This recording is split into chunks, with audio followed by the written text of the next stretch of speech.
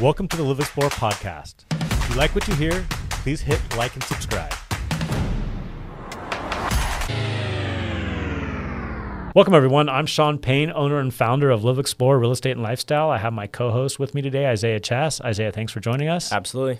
And today we're going to bump around a little bit and talk about what's going on in the California fire insurance market. A lot of just issues going on with people losing their current policy, having difficulty maybe when they're buying a home, putting a policy in place, or putting a policy in place and then finding out during escrow that their insurance company isn't going to provide fire insurance, so they have to find a wraparound policy for that. Mm-hmm.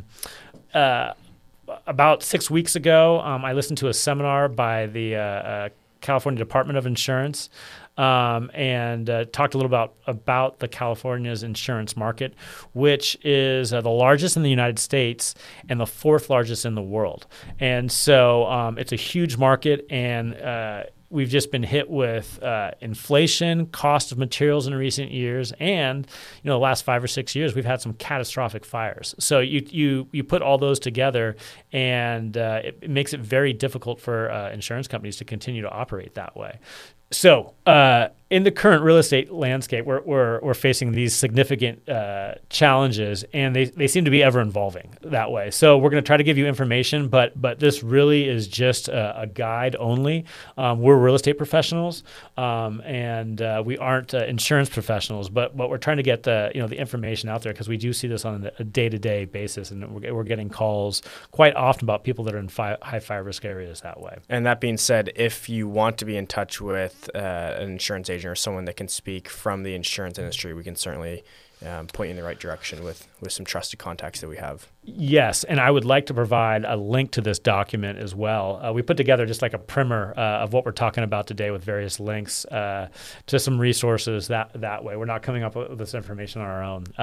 And so we'll find a way to include that in the presentation that way. So, but please do your own diligence, contact your insurance agent, and put your heads together to try to come up with some solutions. So that being said, again, I am not an insurance professional, but this is what my understanding is that's kind of been going on, is that again, we'll provide this information, but right about now there's over 100 current companies in California that provide insurance. Now, the ones that you're familiar with, the big national brands, the Farmers, State Farm, things like that, they're really well known, and so often those are the first ones contacted for insurance policies.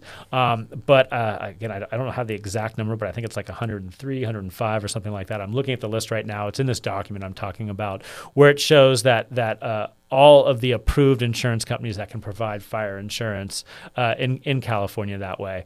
And on this seminar that I was listening to the state commissioner, he really recommended going through this list and looking and contacting some of these companies because they have policies in place. And this is the part where we could be getting things wrong, so do your own due diligence. But what my understanding is that these companies are allowed to put 10,000 new policies in place a month. Now, you've talked to some insurance agents who say they're even doing less than that, but it sounds like they're capped at 10% by the state of California. Yeah, so the agent that I use with a lot of my clients, maybe a week or 2 weeks ago, I was on a call with him, and he told me that Farmers is only issuing 7,000 new policies a month. And He said last month, this was in September, that they fulfilled that policy basis by the 8th of the month. By the 8th of the month, right. Now, I still don't know whether it gets binded at the 8th of the month or if it has to close at the 8th of the month. That's still, I don't exactly know how that works. And we've talked about if certain clients still can get something saved away. I don't really know how that works, but regardless, 7,000 policies a month is not that much. No, not for the entire state of California that way. That's a really small amount. So like on that note, what we've been told and is that it may be better to, if you can, close escrow at the first, at the beginning of the month, putting that policy in place beforehand. But I don't know if that's true or not, but it seems like we haven't had issues with escrows closing at the beginning of the month that way. So Right. again, if you're facing insurance issues, here's a list it's recommend contacting these different companies and seeing if they have policies in place, because they're going to have, they don't have the name recognition, so they're not getting contacted as much. So they very well may have policies that are in place that way. And I still think it's very good to shop around. You have the Fair Housing Plan insurance policy. Interesting enough, that was put in place years ago during the Watts riots in Southern California, when after the Watts riots, they couldn't get insurance. Insurance companies just left the area. And so the Fair Plan was put in at that point. It was never really meant for this. It was a Band-Aid. Yeah, it's a total Band-Aid. And so they've continued it for emergency cases, but it was not meant for this. So that being said, I have heard from people saying that they found insurance, but it was just below the fair rate. There wasn't that much of a difference. So shop around a little bit and see what happens that way. So but in this, we will be able to give you this document. It's also available on the California Department of Insurance's website as well, where they have this list of insurance companies. So that might be a good starting place for some people. But what the California Department of Insurance is putting together is they've put together what's called a Safer from Wildfires program. That's not like just a title. That's the actual name of the program. Like when I was reading it, for some reason that kept escaping me when I said Safer from Wildfires. Yeah. But that's the name of the actual program. And then so, again, I may be getting this totally wrong, but from the seminar that I was listening to, it looks like the state of California is going to work with putting together some requirements for like fire hardening requirements. They may be very similar to the current requirements, but they may be tweaked a little bit. But they're supposed to be put together these requirements, and then you come in and you do that mitigation on your home. You remove the trees that are trees, brush, whatever it may be that doesn't fit these requirements. At that point, you get a certificate, and you can take that certificate to your insurance provider, and that lowers your rate again. Again, someone may call me crazy for saying this. This was just on the seminar. It seems like it's just all being worked out right now. Mm-hmm. But that's the direction it sounds like we're going. So it sounds somewhat similar, almost like an AB 38 inspection. Yes. For those that don't know what that is, it's homes in a high or very high fire severity area per the natural hazard disclosure would have to get an inspection done by either the state level being CAL FIRE or local jurisdictions being city fire departments. And a lot of those fire hardening requirements are included in that. So it kind of sounds like an adaptation of that to some extent. Yes, yeah, I think that's for newer homes, but already existing structures, putting something like that in place, and probably like rather than having the fire department come out because they'll get like inundated with work, maybe they'll be able to have like certify certain companies or whatnot to do these type of inspections that way. But like jumping into it, like from this Safer from Wildfires program, they'll learn the 10 steps for being safer from wildfires. Here's the 10 things. So it's a Class A fire rated roof, a 5-foot ember resistant zone, including fencing. So what that means is removing greenery and replacing wood chips with stone or decomposed granite 5 feet from around your home, which prevents fire from getting to the foot of the door. Replacing wood fencing connecting to your home with metal is critical because it can act like a candle wick, leading fire straight to your home. That's the California Department of Insurance wording, not mine that way. So continuing on, ember and fire-resistant vents. If you go to like your local hardware store and ask to see what like a fire-resistant vent, you'll be like, oh, that's not on my home. So it's a little bit different. You'll be able to visually see it that way.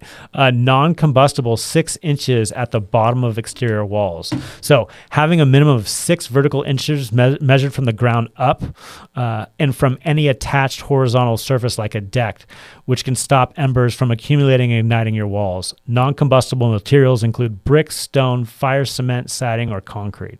Enclosed eaves. So installing soffits under your eaves can prevent heat and embers from getting trapped and igniting. Upgraded windows. So multi-plane windows are more resistant to heat and embers from getting trapped. I'm sorry, I'm reading that totally wrong. Are more resistant to breaking during a wildfire. Obviously, one that is kind of intuitive. Cleared vegetation, weeds and debris from underneath decks. So like getting like, anything that every now and then you'll see like bushes popping up through the decks that way. You want to get rid of that. And really, any vegetation that's combustible around your home. Removable, this is an important one. I don't think a lot of people realize this. Removal of combustible sheds and other outbuildings at least a distance of 30 feet. So, a lot of people I know have put like sheds in for a little bit extra storage that isn't 30 feet. They may not have 30 feet to do that. So that's something you really want to look into. And these include, sheds, gazebos, ADUs, open covered structures with a solid roof, dog houses, playhouses, things of that nature. I think like they're supposed to be made of a composite or metal that way. So you can have like, if you're less than 30 feet, don't hold me to this, but I believe like a metal shed is more appropriate than something that can be combustible that way. Defensible space compliance, following state and local laws requiring defensible space, including trimming trees and removal of brush and debris from the yard. And in this document, there is CAL FIRE's defensible space page, and your local city or county may have additional details. Here in Sonoma County, they go off CAL FIRE's defensible space page. I know that Marin County has their own. So depending on where you're at, your municipality may have more stringent standards that way. And being safe together, Safer from Wildfires recognizes two community-wide programs, FireWise USA and Fire Risk Reduction communities as small as 8 dwelling units or as big as 2,500 units can create an action plan and start building safer together. FireWise USA is a nationally recognized program with proven results, sponsored by National Fire Prevention Association.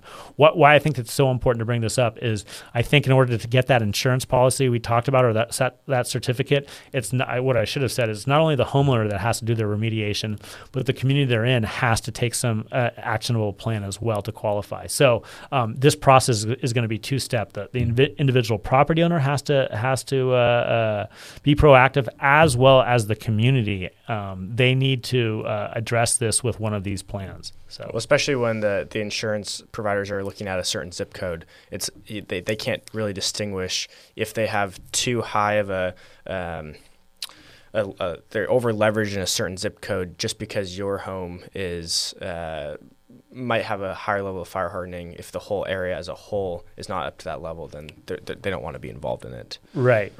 And just before, one last thing before we actually go into like the defensible space requirements, Gavin Newsom, was it last week, a couple weeks ago, he issued a new executive order, which was a package of executive actions aimed at immediate and lasting changes to protect insurance consumers from climate change.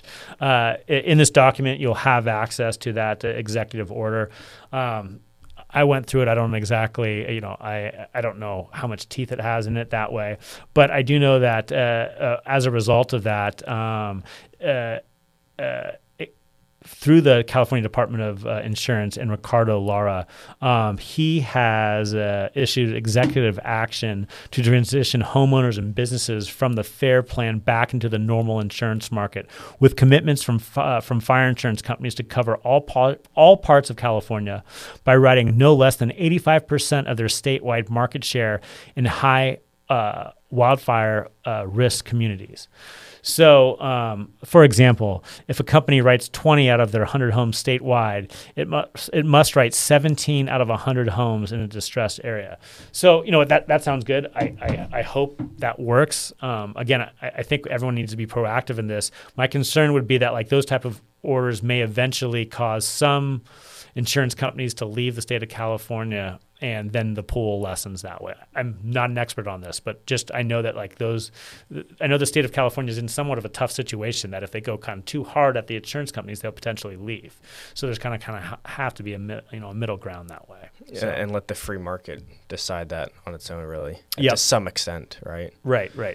So why don't we jump into like just kind of like as of right now, it seems like the defensible space guidelines are your best starting point. So why don't we go off some of those and what's going on that way? Yeah. So in this document, also there's a page from California government website, particularly from CAL FIRE. So CAL FIRE puts together a defensible space guideline, and they classify it as really three zones. So the first zone they call zone 0. It's the closest to your home.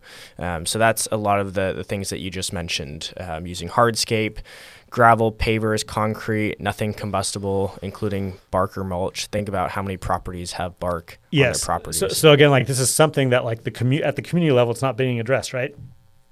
So we have like this water reduction program in many communities. Well, they'll come in and give you mulch and things like that, pull out your lawn.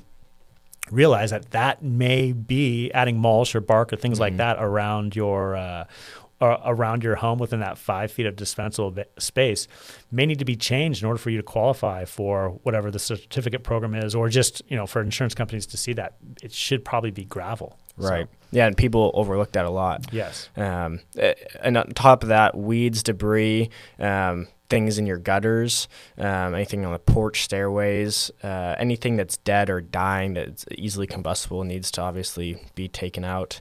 All branches within 10 feet of a chimney or stovepipe outlet should be removed.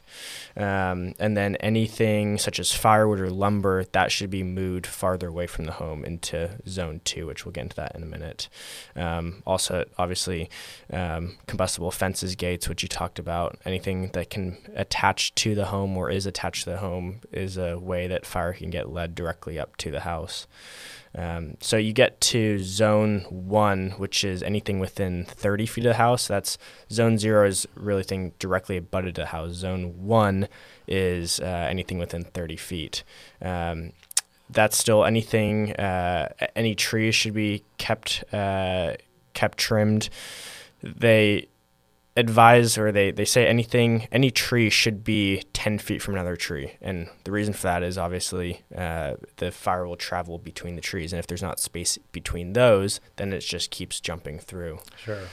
So there should be separation between trees, shrubs, anything that can catch fire. Then you get to zone 2, which is anything within 100 feet. And that's annual grass. Cutting that down to 4 inches, creating horizontal space between shrubs and trees, creating vertical space between grass, shrubs, and trees, removing fallen leaves, keeping 10 feet around exposed wood piles, and then keeping 10 feet of clearance to bare soil and no flammable vegetation for 10 feet around the exterior of any outbuildings. You look at the vertical spacing that I just mentioned, and they recommend that any shrub or plant, there should be 3 times the amount of clearance of its height from any tree. So if you have a 3-foot tall shrub, there should be 9 feet clearance between the top of that shrub and the base of the trees. So like the lowest branches or whatnot? Right. Okay. And same goes for horizontal spacing. There should be 3 times the distance in its height separating shrubs. So if it's a 3-foot tall shrub, it should be separated 9 feet from another shrub. Now, if it's a moderately sloped property, say 20 to 40% slope, they say that should be 4 times the amount. Okay. So if there's a 3-foot tall shrub, there should be 12 feet in between that. And then there's also separation between trees.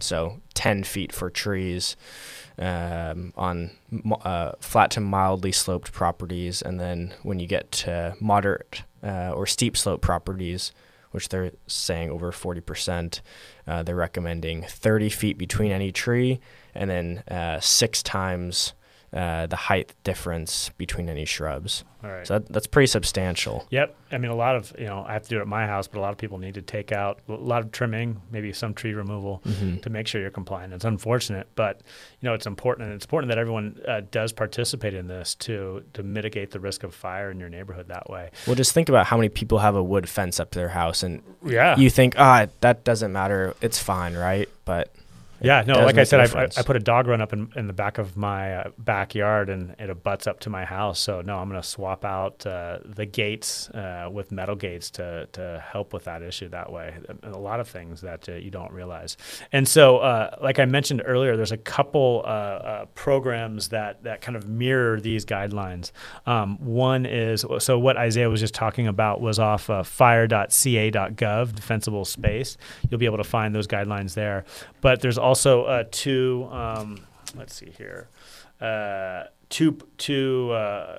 programs that are recognized by the state of California.